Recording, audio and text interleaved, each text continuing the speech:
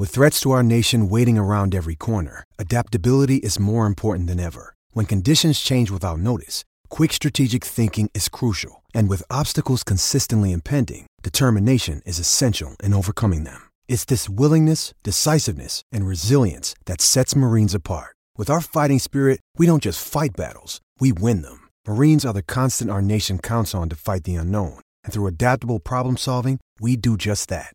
Learn more at marines.com. Pour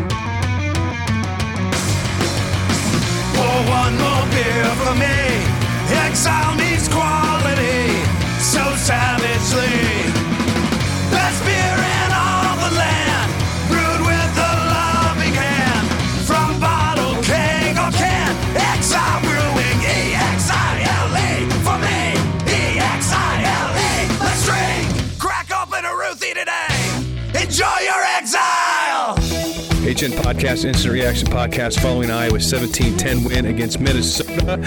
Coming to you from the capital of the United States, the capital of something, St. Joseph, Missouri, where we're recording this episode. 17-10 Iowa wins. This is an odd game from the standpoint, well, I shouldn't say odd. It's very similar to what we've seen from this offense all season. Very offensive play at times. I think through Iowa's first 12 drives, 8 of those drives were 3-and-outs. Iowa's just didn't get it going. There were some Bronx cheers in this game. Some, if you're not familiar with what that is, you're talking about fans basically sarcastically cheering when Iowa gets a first down, as they'd struggled on offense quite a bit. Football's about a few things. If you're a coach, it's about winning. It doesn't matter how, it just matters about winning. But if you're a fan, it's about winning for sure, but it's also about being entertained. And you want to feel like those 3 or 4 hours you spend inside the stadium or in your house watching the game to distract you from your workaday life in the best of times is a worthwhile exchange. Or if you go to the games, the 7 hours or more that you spend to get there, the money that you spend, you want to feel like that is an equitable transaction. But when you're not winning regularly and you're also boring to watch by and large, that's when things can get rough, and that's when apathy can creep in. And I'm not saying Iowa's full on apathy. They're 5-3 in a year that not a lot of people expected them to be much better than 6-6 or 7-5. But there were times in this game, late in the third quarter, early in the first quarter, on first down, Iowa completed an 8-yard pass, Stanley to Easley, and I didn't hear an audible cheer. I didn't hear clapping. It was like, okay, do people still think this game's in the timeout, in the exchange? And that is rare. That is rare to see that, or hear that rather, from the Kinnick Stadium crowd. Sorry, I had to turn my gain down on my mic. There was some booing in this game when Iowa's offense was ineffective, and it was ineffective for most of the game. 15 total drives in this game by Iowa. And the Hawkeyes, I'm trying to go in and find the punting statistics. Special teams. 15 total drives, and Iowa had 9 punts on 15 total drives. Their average punts, 37.7 yards per punt. Colton Rastetter, actually, with those rugby-style punts, were more effective on the night than Ryan Gersandi's punts. He struggled again, as Iowa's special teams still struggle to get going, at least in the punting game. On the game, Iowa gained 315 yards to 281 for Minnesota. Iowa ran 60 plays, 5.2 yards per play. Minnesota only averaged 3.9 yards per play. As has often been the case in the Kirk Ferentz era at Iowa, the defense is what won you the game. Now, Nate Stanley, I thought he had a solid game. He was 15-27 for 190 yards, 1 touchdown, 1 interception. The interception wasn't his fault. That was a beautifully thrown ball to Ihmir Smith-Marsette, about 45 yards in the air in a bucket. It hit Smith-Marsette in the face mask. That would have been a 95-yard touchdown had he caught the ball. Instead, it was an interception. You had 4 or 5 drops in this game by Iowa. Thankfully for Iowa, Minnesota had at least that many drops themselves, and their passing game is atrocious. So there was a good deal of missed execution there in the passing game. Iowa's offensive line, they can't run block that well this year, but they're pretty good pass blocking. It's the best pass blocking we've seen in 2 or 3 seasons, maybe, from Iowa. And so Stanley wasn't helped out a great deal by his receivers tonight. Matt Vandenberg dropped a beautifully thrown ball to the outside late in that game. And we all know when Iowa drops passes early in drives, early in the down count, they're unlikely to come back from that. They are just not a good enough offense this year to dig out of those holes. So I thought Stanley had a good game. Even though his statistics were not gaudy, his teammates didn't do him a lot of favors. That touchdown pass that he threw to Noah Fant, that was a 45-yard throw. That was a beautiful throw right in the bucket. Fant had his guy beat by 10 yards. His guy's playing catch-up all the way across the field, diagonally right to left. Just a perfectly thrown ball. So Nate Stanley, the last couple of weeks, we've seen definite progress from him with regards to his deep throws from what we saw early in the season, where he wasn't putting as much air under the ball. They were more line drive throws. We haven't seen that from him. We've seen definite improvement. Iowa's running game, not a great deal of improvement, although tonight in this game, they averaged 3.8 yards per carry on 33 carries, and that's actually a better number than their season average. Akram Wadley was 16 carries for 70 yards. He had a big-time bell ringer in the second quarter. I think Iowa did send him to the tunnel early. I think they probably went through some concussion protocol with him. Looked like a head-to-head shot that wasn't reviewed or called. James Butler played this game in a big right arm brace to protect his injured elbow. This will be his one and only year for Iowa. The medical red shirt is now off the table that he came back from that injury and played. And I got to be honest, and this is nothing against James Butler, the person or the player, but when you're a one-armed running back, and that one arm especially is your right arm, which you are used to carrying the ball in more often than not and protecting, I don't like that. Iowa has better options than a one-armed running back. And he also fumbled. He fumbled the ball deep in Minnesota territory near the end of the first half that Iowa really could have used points from that drive. So, yeah, did Torrin Young fumble once? Yeah, he did. Has Ivory Kelly Martin fumbled? Yeah. But you know what? I think they're better than a one-armed running back. And frankly, Iowa's backup running back being a one-armed running back is almost a little poetic with regards to this season's offensive attack, is it not? It is, in my opinion. Butler with 11 carries, that one arm, for 28 yards. I don't like that. Amir Smith-Marset bounced back after that big time. I don't know if you call it a drop. The ball hit him right in the face mask. He had one carry for 17 yards on a reverse. He had one catch for 8 yards. He was targeted twice. Nick Easley, 5 targets on the night, 5 catches for 49 yards. Noah Fant, 3 for 67 with the aforementioned 45-yard touchdown reception. TJ Hawkinson, 2 catches for 26 yards, targeted 4 times. He had at least one. No, he had 2 drops. The one on the outside on third down, and then one across the middle. He should have caught that one as well.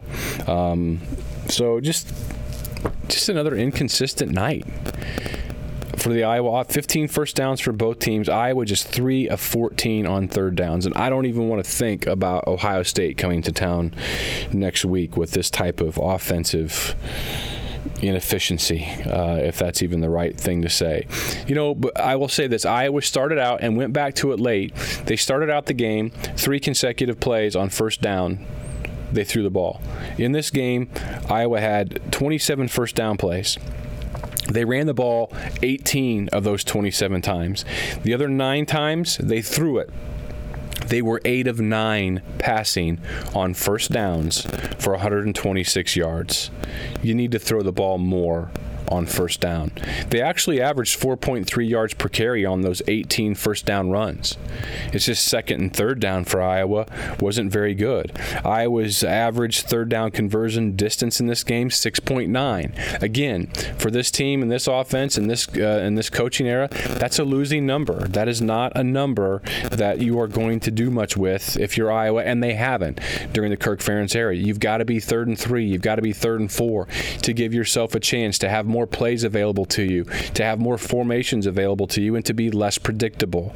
This offense far too often struggles because it's predictable and it puts itself in behind the chain situations like that, and it's just not capable of overcoming those things. Hasn't been even in some of their better years. Iowa is not a good behind the chains type of team. When I say behind the chains, I mean on first down, if you only get 1 or 2, then you're 2nd and 8, you're behind the chains. That's off schedule. If you're 3rd and 6 or 7 longer, you're behind schedule. And it just reduces your playbook and it reduces your margin for error. And when you're an Iowa team that doesn't have a great deal of playmakers to begin with in the passing game, it's something that absolutely kills you from the get-go. It makes it that much harder for Iowa to do much of anything. Thankfully, Minnesota is a team that's just horrible throwing the football, and they too struggled mightily on 3rd down. In this game, 3rd downs for Minnesota, they were 4 and 16. Their quarterback, Demery Croft, 9 of 29 throwing for 139 yards and 1 interception. Joshua Jackson with a fantastic game. I think he was credited with maybe 3 pass breakups in this game, but I think he had more than that. Let's see. He's credited with 4, so there you go. He got a fantastic game. Broke up one in the end zone that Jake Gervais wound up coming in and intercepting. So I would say your player of the game is probably Josh Jackson. He would be my player of the game if I was given a vote. Josie Jewell with 11 tackles. He was in some noticeable pain out there in the game. Late, shoulder still bothering him. Going to need him at full go for any chance against Ohio State.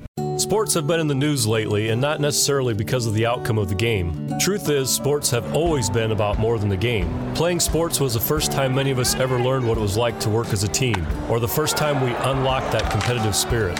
Listening to and watching sports triggered our imagination of what it'd be like to be a part of the starting lineup, playing alongside our heroes. Or we made memories with our dad, siblings, and friends. Being a fan is special. It's a bond you have, not just with the people you watch with, but with the team you follow too. So when you fly that team's flag on Saturdays or Sundays, or walk by the wall banner in your basement or office, or see another flag flying around town of your team's rival, we know it's more than just a flag.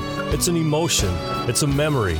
It's your fandom manifested. And if you don't have a flag to fly, well, let us help you with that. Heartland Flagpoles and Flags has nearly every flag from every team from every sport. If you're in Central Iowa, shop our store at 3719 Southwest 9th in Des Moines, or shop us anywhere in the world, heartlandflags.com. Next week. So this isn't going to be a podcast where I sit here and say for multiple minutes talking about preseason expectations. You've already heard that one, so you know where I stand on that.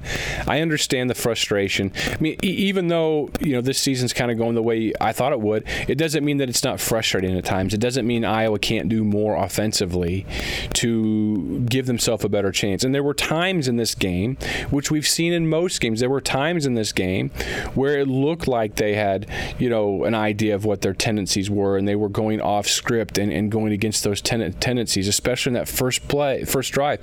5 plays, 80 yards, 3 consecutive passes to start the game on 3 first down plays.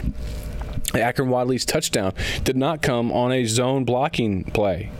It came on a pure play where Iowa was trying to run through a specific hole, which they don't do that a lot. So they did mix some things up. It just, they didn't mix it up a lot. And it was late in the game, either the second to third possession for Iowa from the end of the game, where on first down, TJ Hawkinson gained 10 yards and was called for holding on a play where he caught a ball. He chucked the defensive end. That was a horrible freaking holding call. Absolutely pathetic. There were 3 holding calls on Iowa in this game. They all 3 sucked. They were bad calls. But anyway, so then Iowa's in 1st and 20. On 1st and 20, they run the ball. On 2nd and 18, they run the ball. So they put themselves in 3rd and 11. And they're just too predictable of a team, and they don't have enough weapons to get out of those situations. Those are the kinds of things that drive you crazy. They irritate me as well. So I get it. I understand your frustration. And that crowd tonight, and this is not a knock on the crowd that was there, Iowa didn't give them a lot to cheer about. And there was a little booing. I'm surprised there wasn't more.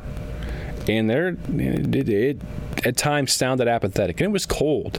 You go in a game to be entertained and it's cold like that, and that just was not all that much fun to watch. But they won. They're 5-3. Ohio State probably, second or third in the country next week coming to town. My gosh, offensively, they're really tough. Defensively, if you think Iowa has had struggles running the ball thus far, I just hope Nate Stanley comes out of that game alive. Now, I might have sounded like this last year after the Michigan State game or Penn State game when Michigan was coming to town. I probably did. It'd be great if Iowa could pull another miracle out.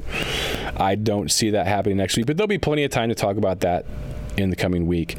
As I sit here at 9:13 p.m. on Saturday, immediately following the game, Iowa plays Purdue and Nebraska still. Also Wisconsin, who did not look good against Illinois. They think they're pretty overrated, but Purdue leads Nebraska 17-12 at the end of 3 quarters. Nebraska with 4 field goals in this game. That has not been a very scintillating game as I followed the box score during this game. Tanner Lee's thrown for 239, but Nebraska's only run for 44 yards against Purdue. Purdue's only, they've ran for 170 actually against Nebraska. Dave and I will talk more about that game later on this weekend. That'll do it for this installment of the HN Instant Reaction Podcast. Thank you to Heartland Flagpoles and Flags. Visit them at heartlandflags.com, and also to Exile Brewing Company for the continued support of the HN Podcast. And thank you for listening to it as well.